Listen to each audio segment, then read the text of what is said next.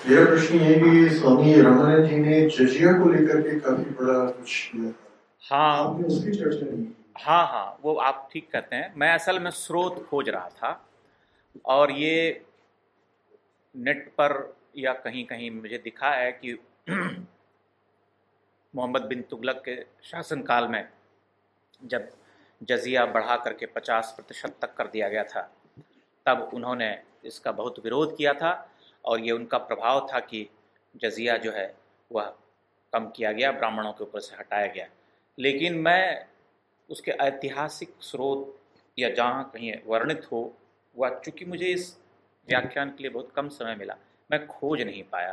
तो मैं ऐसे किसी स्रोत को प्रस्तुत नहीं करना चाहता था जिसका प्रमाण न दिया जा सके। बाकी इंटरनेट पर चीज़ें उपलब्ध हैं, आप ये देख सकते हैं, 25 जगह ये बातें लिखी हुई है। आप बिल्कुल ठीक कहते हैं। ऐसा कहा जाता है कि उन्होंने नमाज रोक दी थी एक बार अपनी आध्यात्मिक शक्तियों का प्रयोग करते हुए।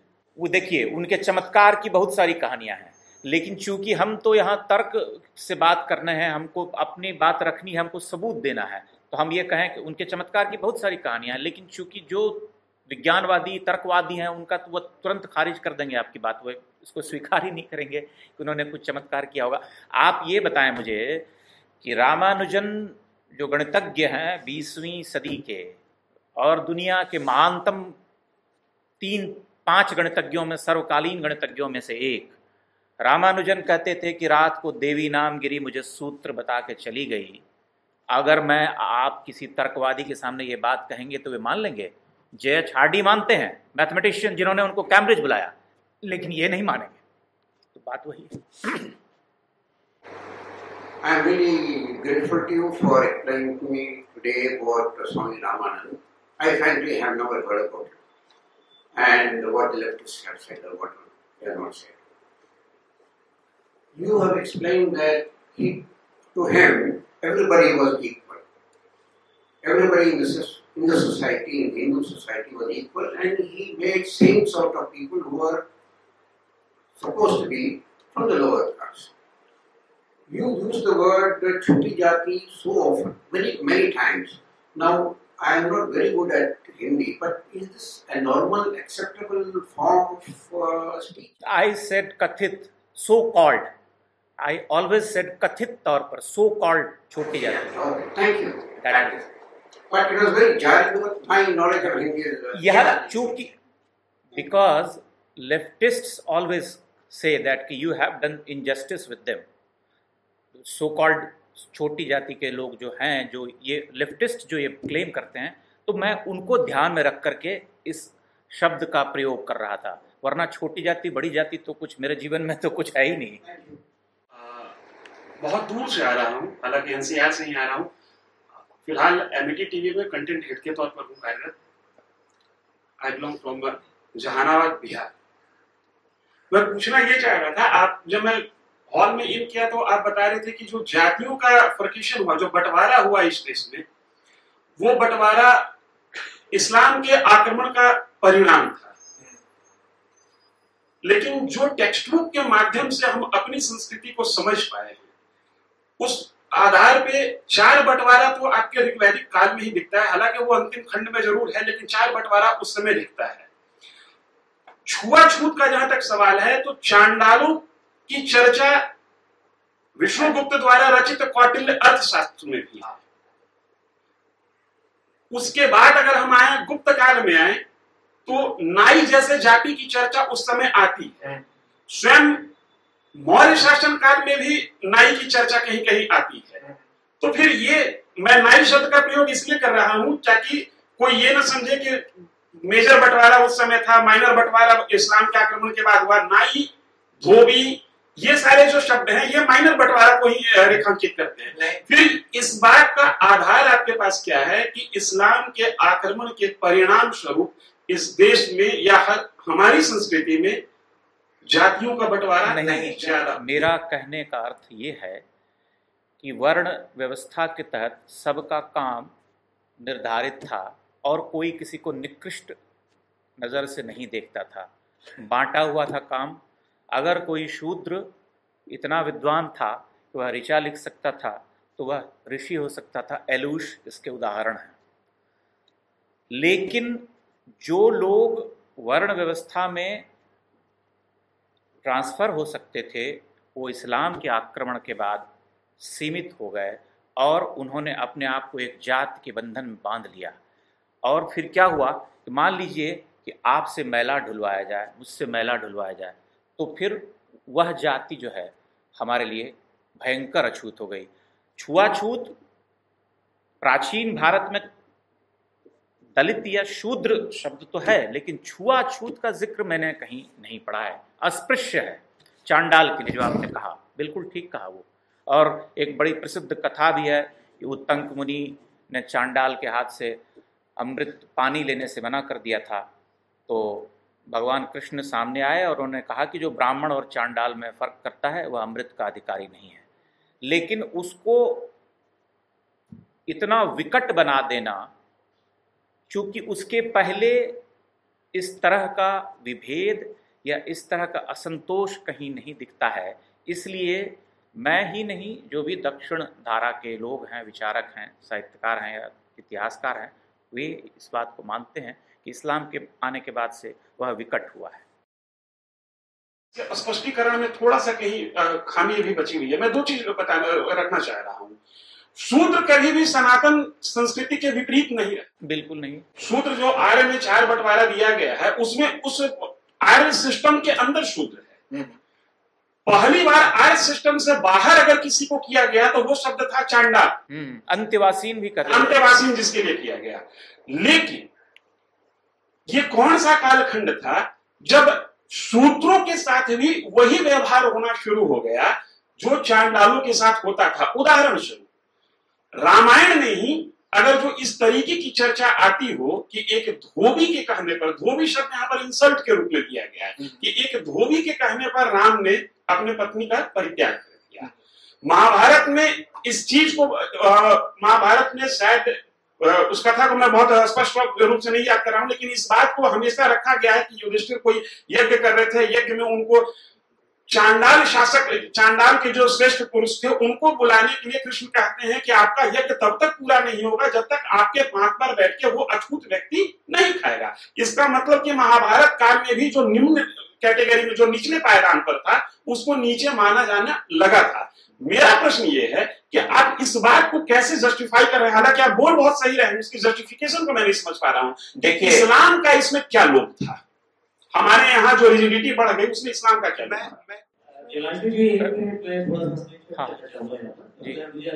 जी बिल्कुल। ये जो छुआछूत शब्द है, असौच, क्योंकि कबीरपंथ से मेरा काफी वास्ता है और मैं लगातार कबीरपंथी गांव में रहता हूँ, पासवान से लेके जिनको आप कहते हैं पासी। हमारे यहाँ शौच असौच जो है ना, किसी की घर की रसोई में आपको शौच के कपड़े के साथ घुसने नहीं दिया जाएगा। मैं ब्राह्मण हूं, तब भी अगर मैं दिशा मैदान, जैसे सर पे मैला ढोने वाली बात, ये बात मेरे गले कभी उतरी नहीं, क्योंकि हमारे यहाँ दिशा मैदान शब्द था। हमारे यहाँ कभी शौचालय जैसा शब्द नहीं था गांव में, नहीं तो मोदी जी बेचारे आज परेशान ना हो रहे होते, हर घर में शौचालय न बनवा रहे होते। आज भी अगर गांव की वास्तविकता को अगर जाने, और दूसरा जो ये कहते हैं कि बड़ा असंतुलित सा आंकड़ा लगता है साहब, 85% जनता 5% का मैला ढो रही थी। ये 5% कितना खाता था कि 85% बड़े बड़े उल जलूल किस्म के तर्क होते हैं। दूसरा, शौच अशौच जो शब्द है आप हर घर में पाएंगे।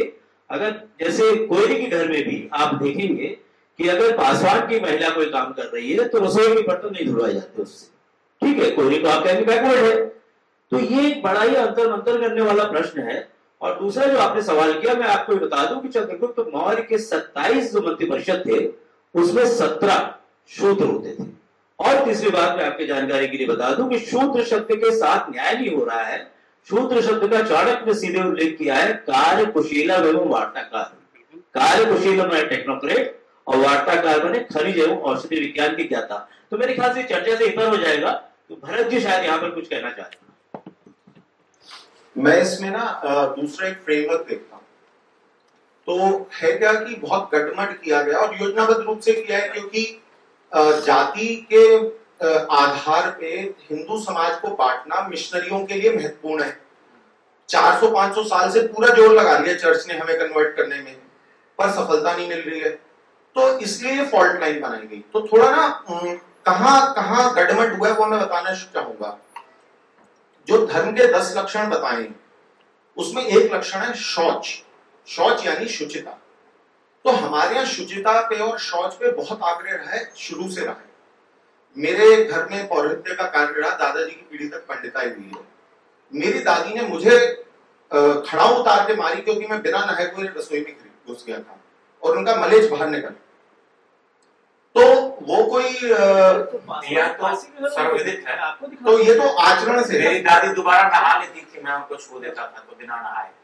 तो और जो और स्ट्रिक्ट वैष्णव परंपराएं हैं उसमें जब अगर आप प्रभु की जो सेवा कर रहे हैं तो अगर आपको इवन पाद आ गया, आपने if you pass the wind तो भी आप नहा के आते हैं जी। मतलब आप अगर यूरिन पास करते हैं तो नहाते ही नहाते, इवन पाद आ जाए तो भी आप नहा के कपड़े बदल के आते हैं जी। तो हमारे यहाँ अगर आप देखें पूरे मध्य काल में जब पूरे यूरोप में प्लेग फैली, आप एडिनबरा जाएं तो 7 लेवल पे एडिनबरा बना हुआ है। प्लेग फैलती, लोग मर जाते, उसके ऊपर से नया शहर बना देते। हमारे यहाँ प्लेग फैली क्या? तो हमारे यहाँ क्यों नहीं फैली? हमारे यहाँ तो मुसलमानों के आने के बाद हुआ। वो अपने घर के अंदर टट्टी करते थे, हम तो बाहर जा देते थे। हमने कभी जो ब्रज प्रदेश में जो भाषा की लोकोक्ति है उसमें एक शब्द है पाखाना और समध्याना, घर से थोड़ा दूर अच्छा रहता है। घर के अंदर कोई लेटरिन नहीं करता था आज से 40-50 साल पहले तक। तो ये शुचिता का जो आग्रह है, आज आप उसे हाइजीन कहें, आप वेस्टर्न साइंस कहें कि जी हैंड सैनिटाइजर आप 5 बार धो रहे हैं, तो वो कहते हैं no you are very advance, you are very scientific. आप उसको कहें नहीं जो लेटरिन को छू के आया है जिसमें ई कोलाई का सबसे ज्यादा इन्फेक्शन का रिस्क रहता है, तो जो उसको कर रहा है आप उससे थोड़ा दूरी रखेंगे, तो वो कहेंगे नहीं यू आर डूइंग मतलब भेदभाव कर। तो पूरे अगर आप देखें 700 साल में जब तक हमारे यहाँ प्लेग नहीं फैली, क्यों नहीं फैली? क्योंकि हम शुद्धता का पालन करते थे। हमने नदी में कभी शौच नहीं बहाया। ये अंग्रेजों ने गंगा जी को का सैंक्टिटी डिस्ट्रॉय करने के लिए उसमें लेटरिन बहानी शुरू की। हाँ, सही बात। 50 साल पहले तक किसी नदी में कोई लेटरिन नहीं बहाई जाती थी। यहाँ तो लोग गंगा में उतरने से पहले प्रणाम करते हैं, पांव डालने से पहले। उस दिशा में खड़े होकर आप शौच यूरिन पास नहीं करते थे जहां नदी बह रही है, उस दिशा में, उसमें नहीं, उस दिशा में खड़े होकर।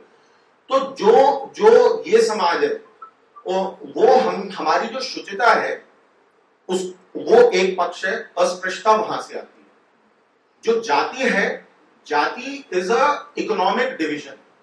प्लीज नोट करें कि जो हिंदू अर्थव्यवस्था का मॉडल है और जो क्रिश्चियन अर्थव्यवस्था है, अब्राहमिक जो भी है, तो इस्लाम की अर्थव्यवस्था लूट पे चलती है कि भैया लूटो और बांट लो। तो जो सेमेटिक है, अब्राहमिक है, क्रिश्चियन है, उनका मॉडल में एक रूलर क्लास है और एक रूल्ड क्लास है। तो ruled class was a slave class. हम इकोनॉमिक पावर हाउस थे। अंग्रेजों ने आगे हमारी इकोनॉमी को डिस्ट्रॉय किया। इतने साल तक हम 30% थे पूरी दुनिया की जीडीपी का, तो कैसे थे? तो उसमें हमारे यहाँ नौकरी को बहुत घटिया माना गया। हाँ, हमारे यहाँ it was a deal amongst equals. बिल्कुल, जो सो कॉल्ड परफेक्ट कंपटीशन जिसको इकोनॉमिक्स में कहते हैं कि many producers and many buyers. तो कोई भी एक प्लेयर गेम को डिस्ट्रॉय नहीं कर सकता। ये अंग्रेज आए तो उन्होंने गुमाश्ते बैठाए कि नहीं सिर्फ यही खरीदेगा, एक लौटा खरीदेगा तो वो अपना रेट तय करेगा, किस रेट पे लेना है, किस रेट पे बेचना। तो हमारे यहाँ चूंकि हर कोई निर्माता था, जो मोदी जी आज मुद्रा अभियान से कर रहे हैं कि छोटा एसएमई स्केल बढ़े, तो we were always a SME based economy. Concentration of power नहीं था। There were no few players who could destroy or damage the economy. It was always distributed amongst many players. तो जाति was an economic division. जैसे छीपा है जो कपड़े की छपाई करता है, तो जो कन्वर्ट भी हो गए, मुसलमान भी हो गए, तो उनमें भी मुसलमान छीपा रहे, जो जुल्हाए थे। तो ये इकोनॉमिक डिवीजन था। तो जाति तो ये था। पर जब अंग्रेज आए, ये जो शब्द है कास्ट, ये पोर्तुगीज का है, कास्टा से आया। तो जहां जहां पोर्तुगीज गए और चर्च गया, तो उनको कन्वर्ट करने के लिए समाज को अलग अलग रूप में बांटना था।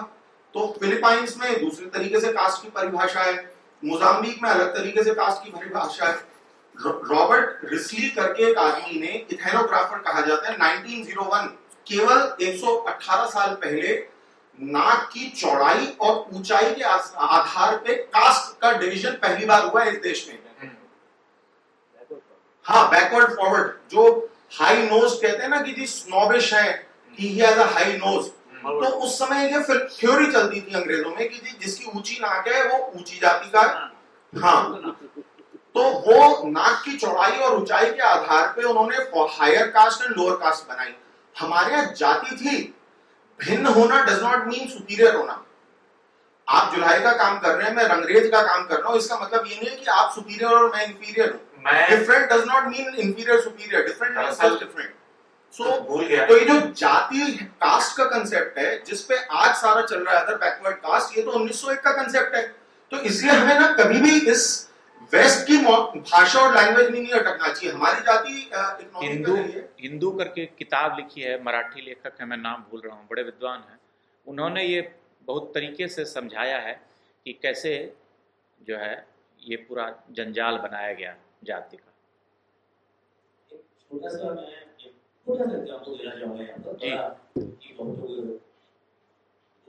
के शंकराचार्य विश्वनाथन जी, एक बार मैं उनसे, और ये बता दूं मैंने अपराध बहुत स्वीकार कर लूं, मैं पुराना वामपंथी हूँ, तो क्या है कि मेरे उस गढ़ के जो बहुत सारी चीजें हैं, मालूमात, ये उनके साथ घूमना फिरना, ये बहुत लंबा अरसा गुजरा। तो विश्वला जब निरंजन देव जी का वो हुआ समाधि ली उन्होंने, ये मैं जाति के संदर्भ में बता रहा हूँ, और जो भरत जी ने जिक्र किया, ये बात हमें समझने की आवश्यकता है कि जब निरंजन देव जी जल समाधि लेने वहां पर नाव में उनको बनारस के घाट की, सन 1982 की बात है, ज्यादा दिन की बात नहीं है, तो नाव में जब उनके पार्थिव शरीर को लेके जिस आसन उन्होंने लिया था, लेके जब बढ़ रहे थे, तो अचानक ये शंकराचार्य जी, जो वर्तमान शंकराचार्य जी हैं, निशुलान जी, उन्होंने बताया कि सामने से स्टीमर में एक काला सा आदमी बैठा हुआ चला आया और वहां से चीखा, हे शंकराचार्य क्या कर रहा है? तो लिखा उन्होंने कि मनकनका घाट के डोम महाराज चले आ रहे। उन्होंने सबने हाथ जोड़े कि महाराज क्या हो गया? अब यहाँ पर गौर कीजिएगा कि जो नहीं, करपात्री जी महाराज का जलाभिषेक था, सॉरी गलत बोल दिया, करपात्री जी महाराज का जलाभिषेक, तो वो जल समाधि थी। तो निरंजन देव जी ने अनुरोध किया उनसे, जो उस समय शंकराचार्य से वो ट्वीट के, उन्होंने कहा महाराज क्या गलती हो गई? तो उन्होंने कहा तू मेरे क्षेत्र में है, मेरी दक्षिणा कौन देगा? शंकराचार्य धर्म सम्राट कहे जाते हैं, जो म्यांमार तक इनकी जो है पूरा वो आदमी धर्म क्षेत्र माना जाता है, उनसे मणिकर्णिका घाट के डोम महाराज कह रहे हैं कि मेरी दक्षिणा कौन देगा? तो ऐसा सुनते ही उन्होंने कहा हम सबने पैसा जेब टटोलना शुरू किया, कितना पैसा है? उन्होंने कहा नहीं नहीं नहीं, ये नहीं चाहिए। तो उन्होंने कहा क्या चाहिए महाराज? उन्होंने कहा जो करपात्री जी महाराज के गले में रुद्राक्ष की माला है वो ला मुझे दे दे। तो उन्होंने, निरंजन देव जी ने जो हाथ जोड़ के कहा महाराज ये तो हम आपको नहीं दे सकते, क्योंकि ये इसी को पहन के इन्होंने समाधि ली है, ये तो इनके साथ जाएगी। तो महाराज ने कहा तो अपने गले, निरंजन देव जी से कहा तो अपने गले की माला मुझे दे दे। तो निकाला और दे दिया, और उनका स्टीमर मुड़ा चला गया। ज्यादा पुरानी बात नहीं है, मैं हमेशा चुनौती देता हूँ जिसको जानना। डोम महाराज का परिवार आज जीवित बैठा हुआ है मनकनका घाट का। कभी कभी ये मजाक भी करता हूँ, लोग मुझसे कहते हैं, अभी परसों ही नरसों की बात है, शिवानंद तिवारी जो है जेडीयू की जो स्पोक्स पर्सन है, उन्होंने लिखा अपनी वॉल पे कि लालू ने कुछ गलत नहीं कहा। उन्होंने कहा कि दलित को जो है शंकराचार्य बनाना चाहिए। मैंने लगा शिवानंद भाई जरूर आप किसी दलित को शंकराचार्य बनाइए, मुझ ब्राह्मण को मनकनका घाट का डोम महाराज बना। मैं अपनी उम्र के जितने लोग हैं उनसे एक रिक्वेस्ट करूंगा कि जब हम लोग सनातन धर्म की बात करते हैं तो उसका इंग्लिश में ट्रांसलेशन बहुत कम है। जैसे जी, तो हम जैसे वर्ण व्यवस्था है वो कास्टेज नहीं है, वो टोटली डिफरेंट है। तो इसको पहले हम अपनी जो चीजें हैं उसको तरीके से समझ लें और फिर उसको रिलेट करें, अदरवाइज हम कंफ्यूजन में पड़े रहेंगे कि ये कैसे हो गया, वो कैसे हो गया। I would like to appreciate आज का डिस्कशन बहुत ही एनलाइटनिंग था, बिकॉज आज से पहले मैंने कभी रामानंद जी के बारे में सुना भी नहीं था। And I am a student, तो मेरा क्वेश्चन भी उसी पर्सपेक्टिव में, दैट डू यू थिंक हमारा एजुकेशन सिस्टम बहुत ही बायस्ड है और सो कॉल्ड लेफ्टिस्ट? वो तो पिछले कई वर्षों की प्रक्रिया रही है कि बहुत तरीके से सभी चीज़ों को हटाया गया। आप देखिए कि पहले जितने शिक्षण संस्थान, कॉलेज, यूनिवर्सिटीज़ जो भी होते थे, उनका सूत्र वाक्य वेद या उपनिषद से ही लिया जाता था। अब ये है कि अब अदालत में तमसो मां ज्योतिर्गमय पर भी प्रश्न उठता है। तो यह तो एक प्रक्रिया बहुत लंबे समय से चली आ रही है। हिंदी के सबसे बड़े कवि तुलसीदास को साइड लाइन कर दिया गया, उनको ब्राह्मणवादी कह करके। भक्ति काल के तो निर्विवाद रूप से सबसे बड़े कवि थे, और उसके बाद उनसे बड़ा कवि कोई नहीं हुआ, जितनी विविधता उनमें है। सभी आचार्य, वामपंथी आचार्य भी इस बात को मानते हैं, चाहे वो कोई भी हो। लेकिन तुलसीदास गौण हैं, एक आध कविताएं इधर उधर कहीं 9वीं 10वीं में हैं उनकी, जबकि हम बचपन में बहुत ज़्यादा पढ़ते थे। तो ये तो एक प्रक्रिया चली गई है। और सारी नैतिक शिक्षा, साधु संतों की जो कथा कहानियां हम बचपन में पढ़ते थे, वो सब अब बहुत कम पढ़ने को मिलती हैं। अब आप ये देखेंगी कि सतही, बहुत ही साधारण दर्जे की शायरी और गज़ल लिखने वाले लोग टेक्स्ट बुक में शामिल किए जा रहे हैं।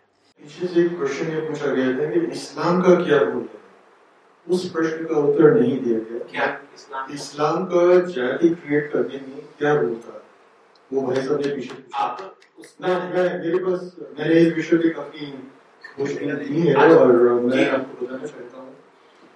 जब कन्वर्जन स्टार्ट हुआ था मुगलों के राज्य में, बहुत से लोगों ने रेजिस्ट किया था, तो मुगल नवाबों ने उनके सामने 2 ऑप्शन रखे थे। अगर आपको हिंदू बने रहना है तो आप जिजिया पे करो, और नहीं तो आप ये महिला ढूंढने का काम करो। उसमें से एक बहुत बड़ा सेगमेंट है जो जिनकी जिजिया पे करने की हैसियत नहीं थी, तो उन्हें विवशता पूर्वक वो महिला ढूंढने का काम करना पड़ा। और ये नीची जाति जो है वहीं से स्टार्ट हुआ था। नहीं, यह बात तो मैं चूंकि बारे में भी ये हाँ, तो भंगी, हाँ, लेकिन मेरा अपनी अंतर्दृष्टि ये है कि हमारे यहाँ चूंकि वाजिब उनका तो मूल होती, हमारे यहाँ जाति बहिष्कार किया जाता है, बिरादरी का अपना एक कानून होता था, हर जाति का कानून होता था। मैं जो कहना चाह रहा हूँ आपसे, जब इनको हजारी प्रसाद द्विवेदी ने जिक्र किया है कबीर ने, तो जब वो जाति से बाहर करते थे, अनुशासित करते, पहले हुक्का पानी बंद कर दिया, फिर उसके बाद गांव से बाहर कर दिया, फिर सामाजिक रिश्ते तोड़ दिए, तो ये मुसलमान घात लगा के उनके पास जाते थे और कहते थे देखो तुमको तो बाहर कर दिया और हमारे में शामिल हो जाओ, और अपने एको पूज्य को कहते हैं हम भी तो देखो एक ईश्वर को मानने वाले हैं। अब चूंकि सोशल मीडिया आ चुका है तो एक लंबा खुल रहा है, मेरे ख्याल से इस पे भी एक अलग से चर्चा बात नहीं कभी। ये जो वामपंथी हैं जिसको लेफ्टिस्ट बोलते हैं, तो इनका propaganda all over the world, मतलब बहुत सारे फ्रीलांस जर्नलिस्ट हैं जो आजकल आ रहे हैं यूरोप में खासकर, और क्योंकि यूरोप में जो माइग्रेशन क्राइसिस है उसकी वजह से वहाँ बहुत प्रॉब्लम्स हो रही हैं, और जो मीडिया दबा देता है, main stream media, same Barkha Rajdeep Sardesai यही करते हैं, यहाँ पर करते हैं, वही अमेरिका में होता है। तो मेरे को इसके बारे में इन डेप्थ नॉलेज किस चीज के बारे में नहीं है, बस एक ब्रॉड आइडिया है कि पहले इन्होंने कास्ट के बेसिस पे डिवाइड किया बहुत टाइम से, रिलीजन के और कास्ट के बेसिस पे, और ये कहा कि सारे कास्ट पे बहुत जुल्म होते थे और सारे जुल्म हिंदू ही करते थे, इस्लाम नहीं करता था, क्रिश्चियन नहीं करते थे, तो बाद में आए, तो सारे जुल्म हिंदू ही करते थे। और दूसरा सती को, जो सती प्रथा थी उसको मल्टीप्लाई करके एग्जैजरेट किया गया है, वो क्या वो लोकलाइज था, और ये दिखाने के लिए कि सारे हिंदू ही सारे ऑपरेस करते थे, वो उनको महिलाओं को हिंदू ही ऑपरेस करते थे कि जैसे बाकी में नहीं होता था। तो इस सती प्रथा जो थी वो कब शुरू हुई और कैसा, मतलब जो राजा राम मोहन रॉय के बारे में भी अब पता लगा है कि वो भी हाँ विच हंटिंग और बहुत सारी चीजें मिडिल ईस्ट में, तो अभी भी क्या क्या होता है शरिया लॉ के बारे में तो सबको पता ही है। इस्लाम के सारे पाप हिंदुओं पे डाल रहे हैं। हाँ, तो मेरा ये क्वेश्चन है कि हिंदुओं के ऊपर सबसे बड़ा दाग सती है, तो उसका कितना ज्यादा था उस टाइम पे, और उसका क्या उत्तर देना चाहते हैं। ये जो विषय है सती पे कई लोगों ने ऑफ लेट लिखा है कि कितनी मात्रा में हुआ, और 2 चीजें हैं, अपनी इच्छा से चिता में प्रवेश करना और मजबूरी में करना।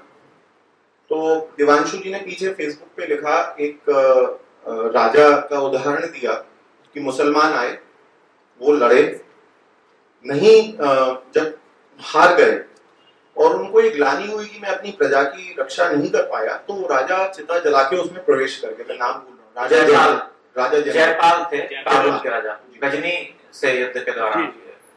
तो वो चिता में प्रवेश किए क्योंकि उनको लगा कि जो सबसे बड़ा दाग है ना वो हम पे है जौहर, वो ध्यान करना चाहिए।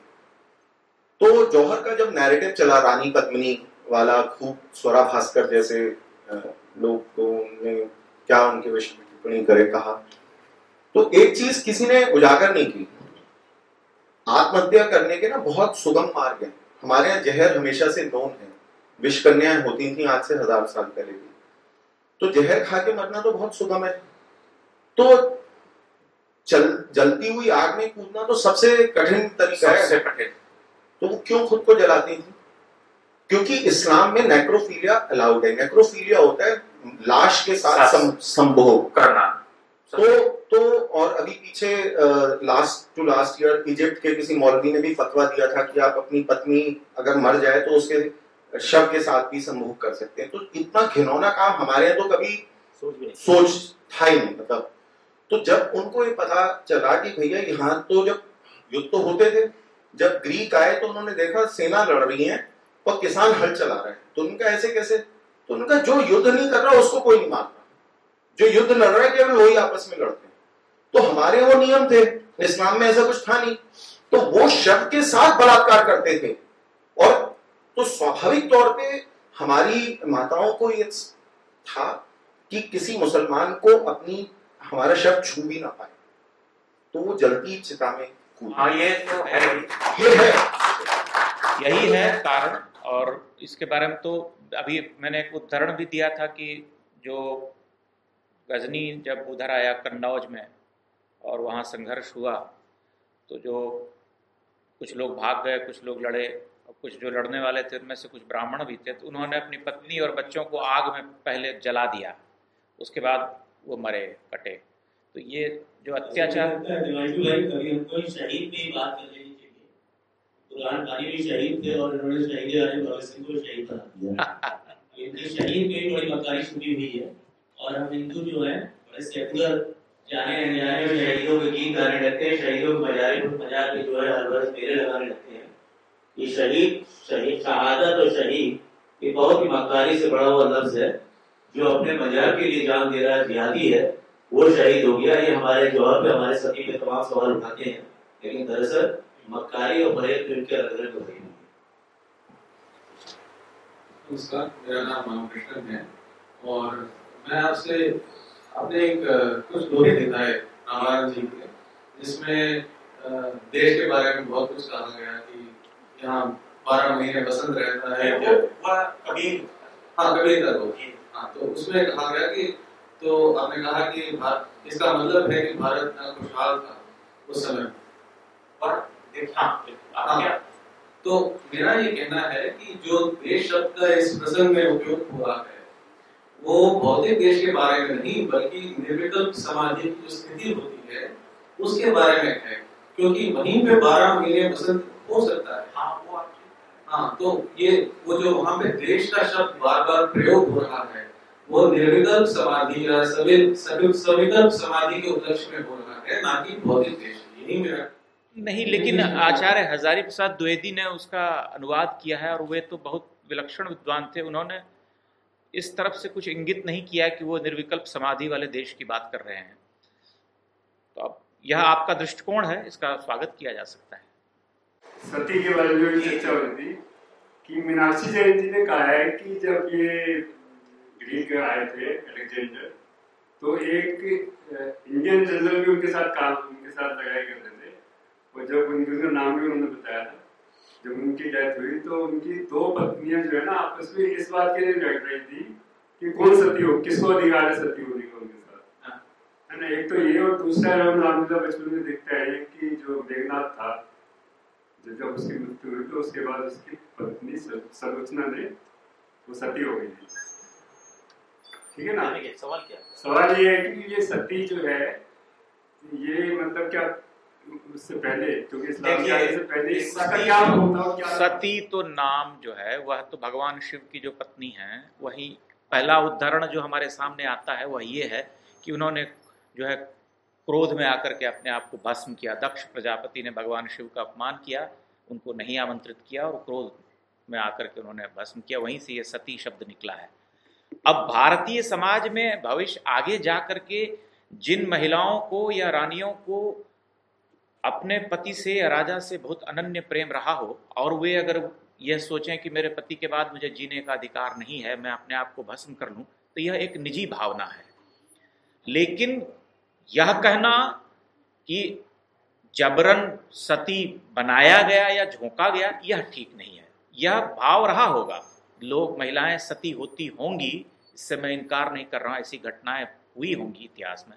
लेकिन जितना प्रिवेलेंट बाद में जाकर के हुआ इनके आक्रमण के बाद, जो जौहर, जो अलाउद्दीन खिलजी या दूसरे इलाकों में, जो मेवाड़ में, जो चित्तौड़ में जो हुआ, जो भयंकर प्रचंड जो हुआ था, जो हजारों हजार रानियों ने अग्निकुंड में कूद कर जान दी, वह सती होना तो नहीं कहेंगे। वह तो अपने जीवन को, अपने चरित्र को, अपने मूल्यों को बचाने के लिए जो सबसे भयंकरतम उत्कर्ष जो हो सकता है, जो उत्सर्ग हो सकता है, वह है आदमी। वह जो उन्होंने कहा कि आग में जला करके अपने आप को भस्म करना सबसे कठिन काम है, और वह काम क्यों करेंगी रानियां? वहाँ मुझे कर्नल रणवीर सिंह जी मिले, जो 39 संतति है इनकी, रानी पद्मिनी रतन सिंह जी की। तो बड़ी दिलचस्प बात बताई कि अग्नि के साथ क्यों था, अग्निदान क्यों।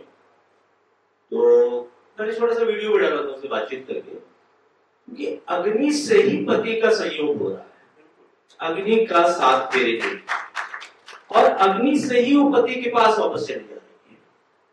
वो कष्ट महत्वपूर्ण नहीं है वहां पर, अग्नि ही साथ फेरे के साथ संबंध पति के साथ इस जन्म में जोड़ रही है, और अग्नि से ही वो वापस चली जा रही है। ये कष्ट, दैहिक कष्ट वगैरह बड़ी गौर सी बातें हैं।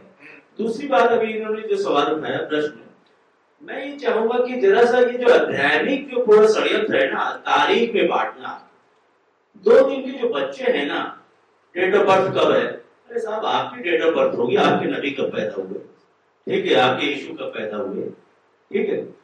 5000 वर्षों का जन श्रुतियों में चला आ रहा इतिहास, जन श्रुतियों में आचरण में बैठा हुआ इतिहास है। मैं अभी आपकी बात को जोड़ना चाह रहा था। जो लोग रामानंद पे सवाल उठाते हैं, 2500 कबीर मठिया है बिहार के अंदर, और आप जाके देखें कि रामानंदी और कबीर पंथी जो है एक ही मंच पे आसीन होते हैं, खुद को गुरु भाई कहते हैं। ये चंद जो है जेएनयू के वामपंथी और पुरुषोत्तम अग्रवाल जैसे लोग अगर ये चाह रहे हैं कि इस देश का जीवंत इतिहास वो दफन कर सकते हैं, तो कृपया वो किसी गलतफहमी में न रहें।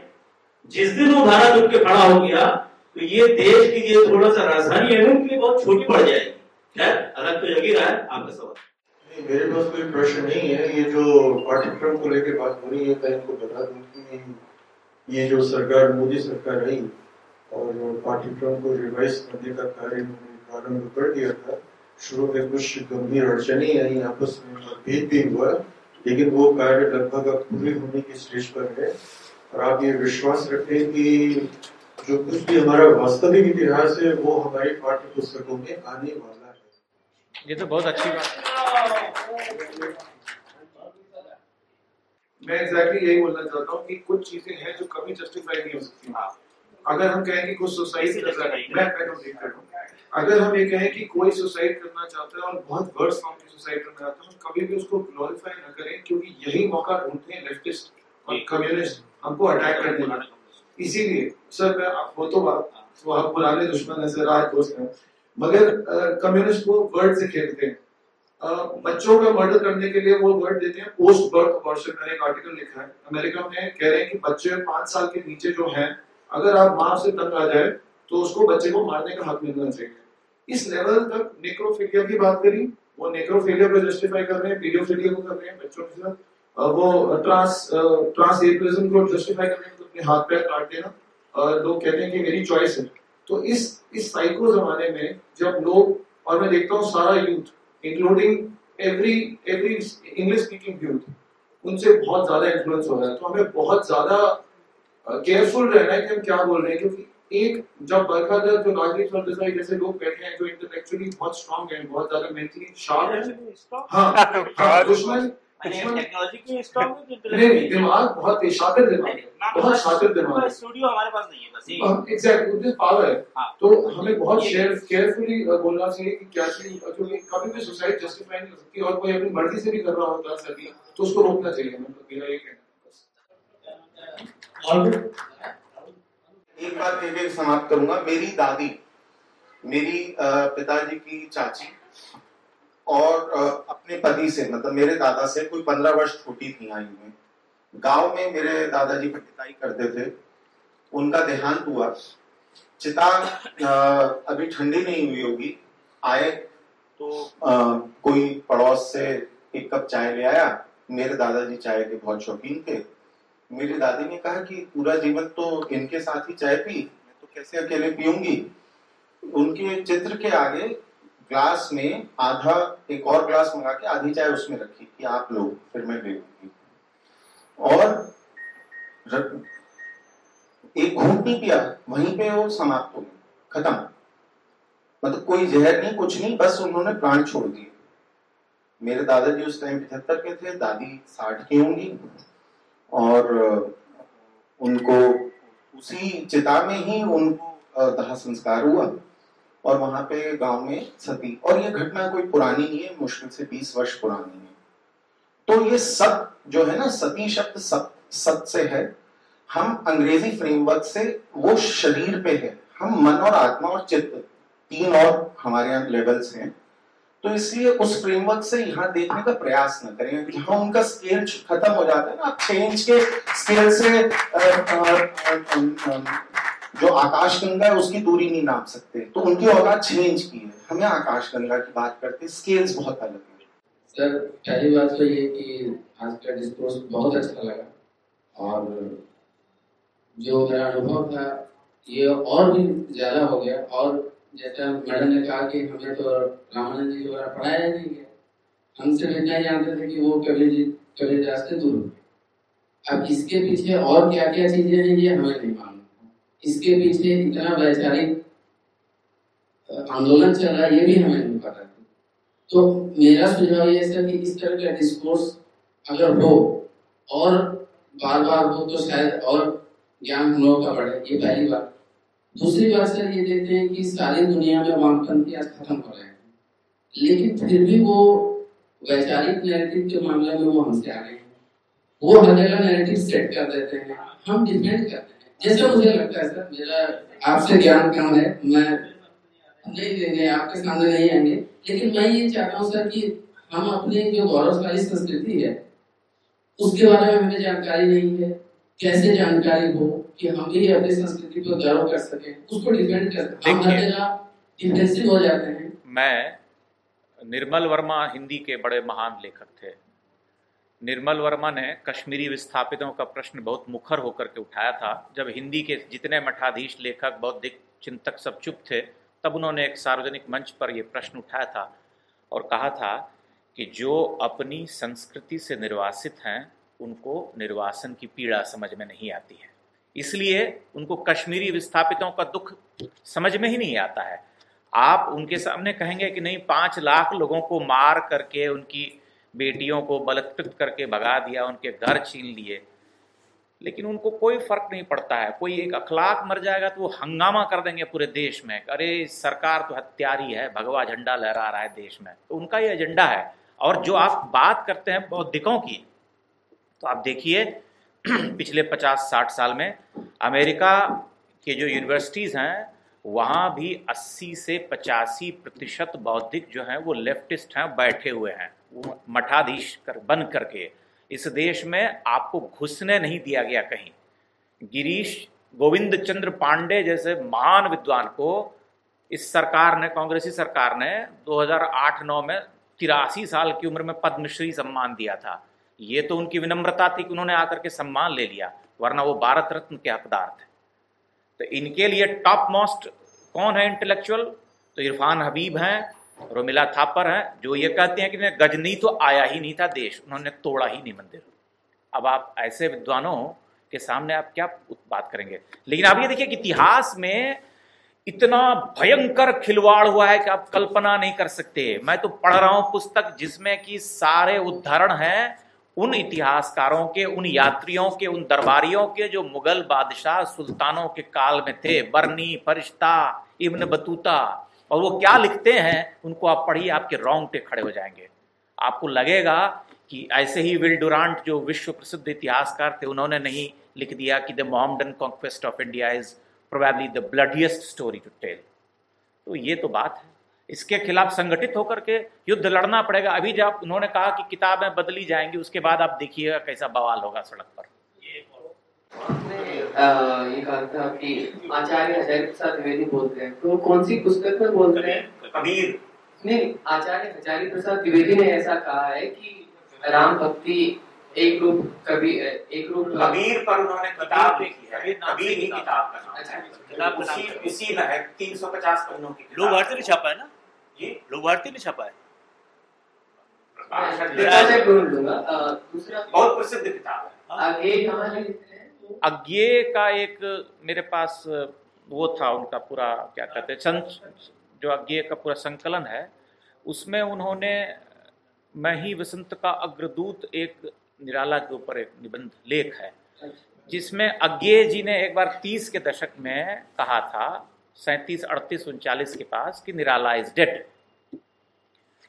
इस बात को लेकर के बड़ी प्रतिक्रिया हुई इलाहाबाद में, और उसके बाद क्या हुआ कि कई वर्षों के बाद अज्ञे उनसे मिलने गए और उन्होंने कहा कि ये मेरा मन बाद में बदल गया पूरी तरह से जब मैंने तुलसीदास कविता पढ़ी, और वो बाद में उनके प्रिय चेले भी हो गए थे। उन्होंने अज्ञे जी मिलने गए थे निराला के पास 1947-48 में, तो उन्होंने किताब उनको गिफ्ट की थी, अपरा निराला का काव्य संकलन है, और उसमें लिखा था to Agyeya poet writer novelist in the foremost rank करके निराला ने गिफ्ट किया था। नहीं सर, ये लिखा है, अज्ञे संचयिता है एक, उसमें इसका जिक्र है, मैं दिखा दूंगा कल। आपने कुछ पंक्तियां बोली थी जो आपने अपना वक्तव्य देते समय बोला कि इस पर कोई चर्चा करने की हिम्मत नहीं है किसी की, वो दोबारा जरा बताएंगे और उसका जरा। तुलसीदास कविता जो है निराला की, उसकी प्रारंभिक पंक्तियां हैं कि भारत के नभ का प्रभा पूर्य, शीतलच्छाय सांस्कृतिक सूर्य, अस्तमित आज रे तमस्तूर्य दिगमंडल, उरके आसन पर शिरस्त्राण, शासन करते हैं मुसलमान, हैं उर्मिल जल निश्चलत प्राण पर शतदल। मतलब ये कि जल जो है बह तो रहा है, लेकिन कमल का प्राण जो है वह मुरझाया हुआ है। निश्चलत प्राण पर शतदल, शीतलच्छाय सांस्कृतिक सूर्य अस्तमित, जो सांस्कृतिक सूर्य है वह अस्त हो गया है। उर के आसन पर शिरस्त्राण, उर जो है वहां पर शिरस्त्राण डाला हुआ है, शासन करते हैं मुसलमान, है उर्मिल जल निश्चलत प्राण पर शतदल। उर्मिल पानी बह तो रहा है, लेकिन कमल जो है वह निश्चल है।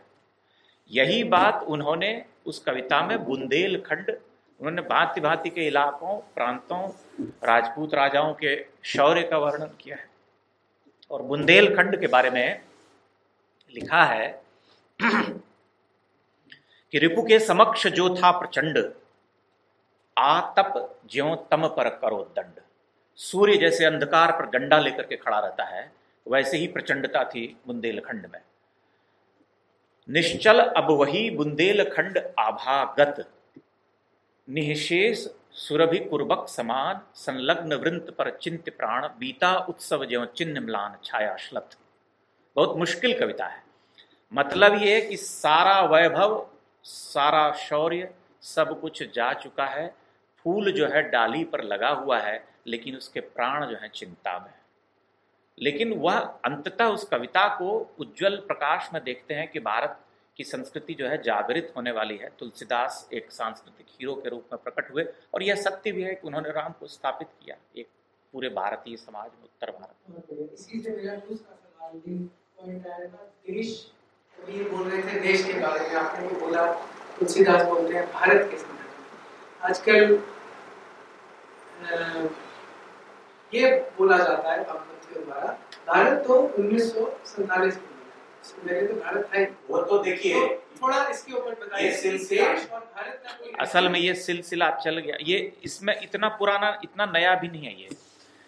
ये इन्होंने जो बांटा है ना, इसका सूत्र हमको पूर्व मध्यकाल में मिलने लगता है। वो इसलिए, जो मैंने कहा धर्म वाली बात, अभी एक प्रसिद्ध इतिहासकार को पढ़ रहा था और मैं उनकी बात से बहुत प्रभावित हूँ। उन्होंने लिखा कि जब तक धर्म पर चलने का राज था, कि धर्म पर जो चलेगा वही रहेगा, तब तक भारतवर्ष था, महान था।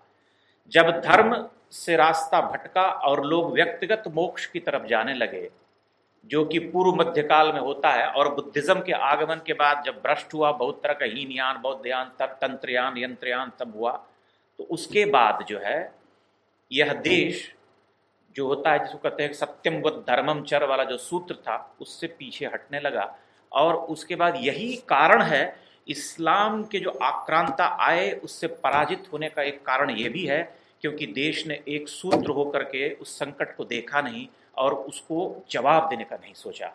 अगर वो संगठित होकर के जवाब देते कि नहीं, एक अधर्मी हमारे सामने खड़ा है, अगर उसने मंदिर तोड़ा तो हम भी उसका दरगाह और खानकाह तोड़ेंगे, मस्जिद तोड़ेंगे, जवाब देंगे, क्योंकि अधर्म किया है।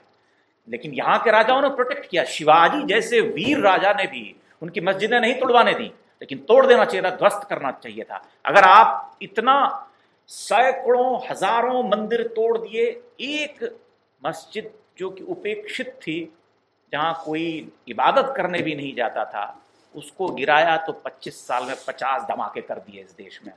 और अभी भी उद्वेलित हैं, अभी भी कहते हैं बदला पूरा नहीं हुआ है, मस्जिद बननी चाहिए। अब आप कल्पना कीजिए कि आप किस सांप्रदायिकता की बात करते हैं, किससे लोहा लेने चले हैं आप। और ये हिंदू समाज इतना भी खंडित है। तुलसीदास अगर भारत की बात करते हैं तो क्या, जैसे आजकल दो अलग अलग शब्द यूज होते हैं, एक तो नेशन और दूसरा सिविलाइजेशनल नेशन। तो हमें बोलते हैं कि पॉलिटिकल एंटिटी तो भारत नहीं था, मगर शिवाजी के पास भी, शिवाजी महाराज भी भारत की बात करते थे, हिंदवी स्वराज की, और एक कल्चरल रूटेडनेस, एक बंधा हुआ भारत जैसे शंकराचार्य जी ने एस्टैब्लिश किया। तो कहीं पर ऐसा रेफरेंसेस और है कि वो जब भारत बोलते थे उसका मतलब क्या था? देखिए, भारत बोलते थे तो उसका मतलब सीधा है कि देश था। अब देश तो हमेशा से बहुत तरह की धाराओं में बटा हुआ है, संस्कृतियां अलग हैं, उत्तर दक्षिण में बहुत सारी चीज़ों का फर्क है, वैदिक संस्कार में फर्क नहीं है। या था भरत जी कुछ कहना चाहते हैं,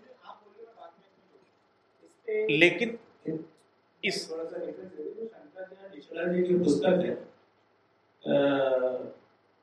हिंदू है, उसमें हिमालय पूरा महाभारत स्वदेशी सारे शब्दों का हमारा जो पूरे शास्त्रीय विधान में कहाँ उल्लेख है, वो पुस्तक की प्रति मेरे पास है। कभी आप मिलेंगे तो मैं उसकी फोटोकॉपी दे दूंगा।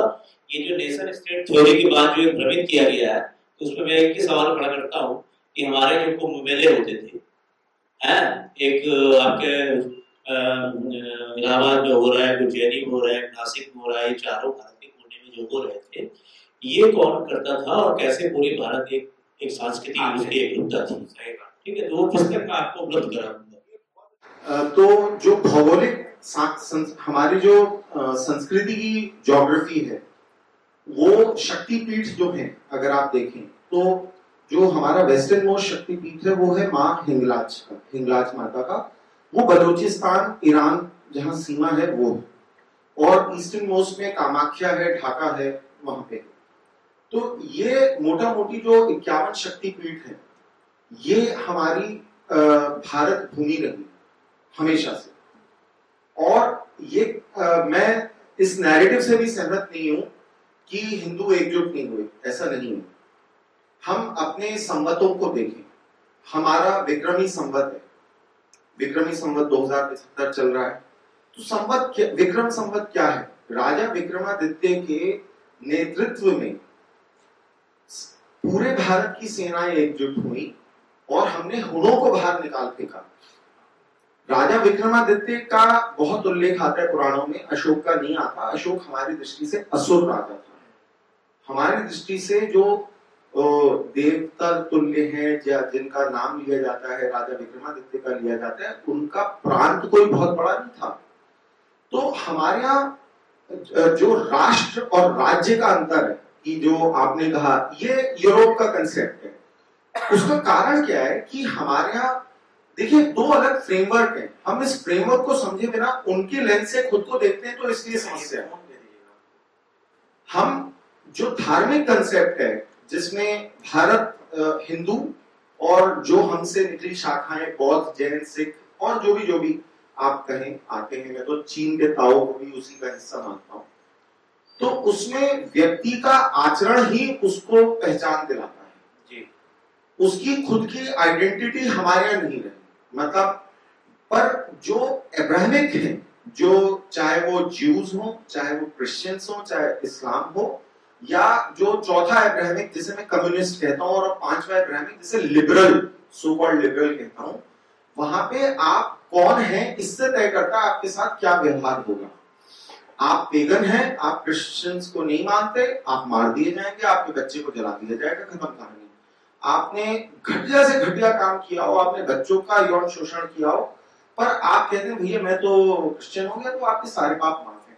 हमारे यहाँ ऐसा कोई सिस्टम नहीं है। हमारे यहाँ कर्म का सिद्धांत है, आप अपनी करेंगे तो अपनी भोगेंगे, कोई उसको वाइप आउट नहीं कर सकता, ठीक है। तो इसलिए हमारे यहाँ व्यक्ति से रहा, आप किसको बिलीव करते हैं इससे नहीं रहा। जो हमारे यहाँ धर्म के 10 लक्षण हैं उसमें आचरण पे है, उसमें ये है ही नहीं कि आप किसको पूजते हैं या नहीं पूजते। इनफैक्ट पूजा करना कोई इश्यू नहीं है, हमने चारवाक तक को डिलीट नहीं किया, बिल्कुल।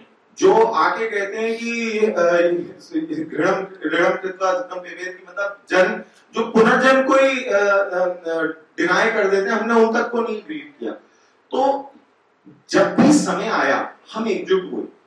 ये मैं बहुतों से कहता हूं कि जब भी बहुत बड़ा खतरा आता है, एक समय रहा 500-700 साल जब थोड़ा नहीं हुआ, पर हम सदैव लड़े। एक जैसे हम राजा विक्रमादित्य के नेतृत्व में, उनके नेतृत्व में केवल, पर उनका राज्य नहीं था।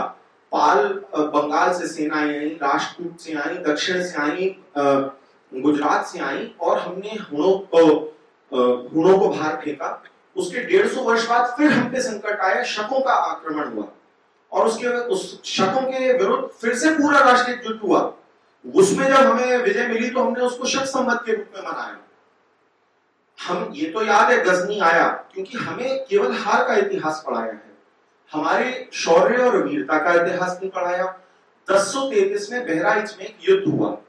जो गजनी के आक्रमण हुए वो 1026 में आखिरी आक्रमण था। 1033 में उसके 7 वर्ष बाद उसका नेफ्यू लिखते हैं अंग्रेजी में, मुझे भांजा था भतीजा था ये नहीं मालूम, तो उसका नेफ्यू आता है सालार मसूद, और वो गाजी कहते हैं। गाजी तो जो भी हिंदू को मारे वो गाजी है, तो गाजी सालार मसूद आता है, और बहराइच बिल्कुल ईस्ट यूपी तक वो पहुंच जाता है। 1 लाख मुसलमान आते हैं साथ में, और अब की बार वो लूटने नहीं आए, वो बसने आए।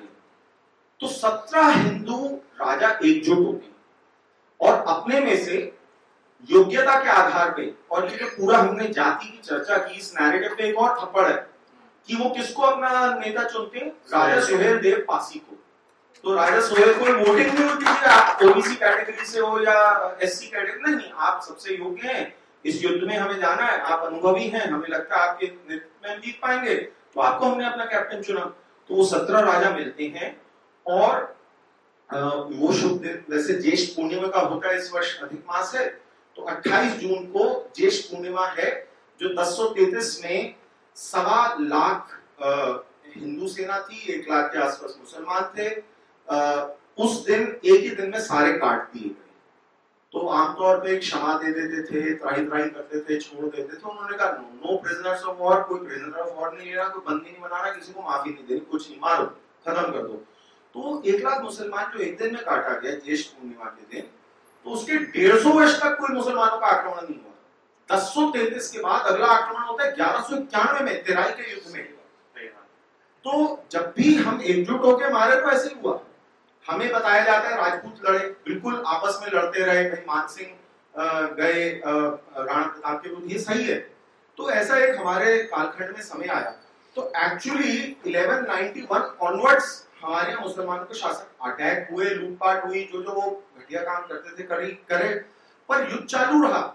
आप देखें दक्षिण में स्वामी विद्यारण्य, हरिहर और बुक्का जो मुसलमान बन गए थे उनको हिंदू बनाते हैं, विजयनगर साम्राज्य की स्थापना होती है। और वो विजयनगर साम्राज्य 1565 में एक ही गलती से, जैसे सद्गुण विकृति, वीर सावरकर ने कहा सद्गुण विकृति, कि हम अच्छे गुण की भी अति कर दी। जैसे आपने कहा शिवाजी महाराज ने कभी मुसलमान महिला को हाथ नहीं लगाया, मस्जिद नहीं तोड़ी, तो वीर सावरकर कहते करना चाहिए था, तो रुक जाता। तो 1565 में तलीकोट के युद्ध में विजयनगर साम्राज्य क्यों हारता है? क्योंकि वो ये भूल जाते हैं कि ये मुसलमानों से ही हम आए थे, मतलब हम उनसे ही हमारी लड़ाई है। उन्होंने मुसलमानों को अपने यहाँ घुड़सवार सेना का नेतृत्व दे रखा था, और उस युद्ध के दौरान वो मुसलमान सेना युद्ध के अंदर जीत रहे थे, वो विजयनगर जीत रहा था, वो दूसरी साइड शिफ्ट हो जाती है। 5 मुसलमान राजा एक साथ हुए थे और हम्पी तोड़ा काटा जाता है, 5 लाख हिंदू काटे जाते हैं, हम्पी ध्वस्त किया जाता है, लूटा जाता है। तलीकोट का युद्ध 1565। पर हम क्या बहुत देर तक हार मानते हैं? हम लड़ते रहते हैं। शिवाजी महाराज बहुत ज्यादा समय नहीं है, शिवाजी महाराज और उस तो जो बात आप कह रहे थे राज्य और राष्ट्र की, हम शिवाजी महाराज का उदाहरण लेते हैं। उनपे राजा छत्रसाल आते हैं, छत्रसाल तब राजा नहीं है। देखिए सुनिए एक मिनट, उन्होंने ये कहा जो एकता नहीं थी वो बिल्कुल सही है। सारे राजा यूनाइटेड नहीं थे, मुट्ठी भर राजा यूनाइटेड थे और बाकी गद्दारी करते थे, और इसी वजह से हमारे ऊपर मुगलों का शासन और आक्रमण हुआ। ये एक नैरेटिव है, मैं दूसरा नैरेटिव कह रहा हूँ। आप जो कह रहे हैं उसका कुछ तथ्य होगा, तभी इतना प्रचलित नैरेटिव है। मैं कह रहा हूँ एक मैं दूसरा नैरेटिव चला रहा हूँ, हो सकता है उसमें कुछ चल जाए ना चले, ये तो समय की बात है। तो मेरा नैरेटिव ये है कि हम जुड़े, पुष्कर में राजपूत मिलते हैं, औरंगजेब 1707 में मरता है, उसके 7-8-10 साल के अंदर राजपूत मिलते हैं और एकजुट होकर वापस मुगलों का बैंड बजाना शुरू कर देते हैं। जो शिवाजी महाराज के यहाँ छत्रसाल आते हैं, तो हमारे यहाँ हमारा मॉडल कभी भी, देखिए जो धार्मिक मॉडल है वो डिस्ट्रीब्यूटेड है। We don't have a central command and control. 2014 Modi चुनाव बहुत अच्छा उदाहरण है। श्री के भी फॉलोअर्स लगे, रामदेव जी के भी लगे, सब मठों के भी लगे, सब अपनी अपनी ऊर्जा से मौके पे आए, युद्ध लड़े, जीत लिए, उसके बाद फिर अलग अलग। 1857 में बहुत सारे राजा एकजुट हुए उस, और ऐसा नहीं है, ठीक है 1 करोड़ हिंदू देशवासी मरा 1857 में, पर हमने व्यक्तिगत स्वतंत्रता ले ली।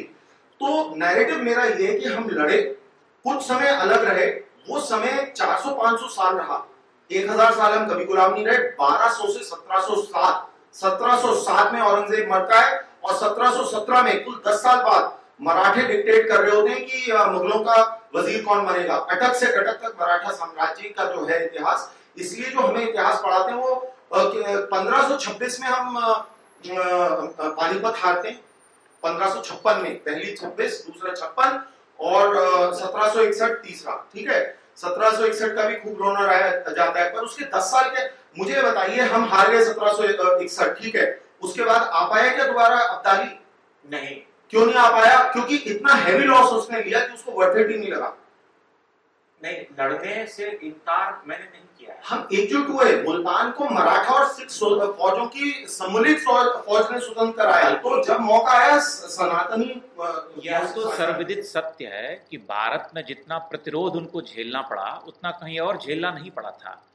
मैंने सिर्फ ये कहा कि जो धर्म सत्यम वद धर्मम चर का जो रास्ता था, जो कि विक्रमादित्य के काल तक देखते हैं, उसका शरण होता है पूर्व मध्य काल की एक जो अवधि है, उसमें वह कहीं न कहीं उससे भटकता है, और उसके बहुत सारे सामाजिक कारण हो सकते हैं, जो मैंने आपको कहा कि बहुत बुद्धिज्म का जो बढ़ा था प्रभाव, तो उस समय यह एक ढीलापोली नजर आती है, जिसका कि असर ये एक संभावना है। मैं उस पर वही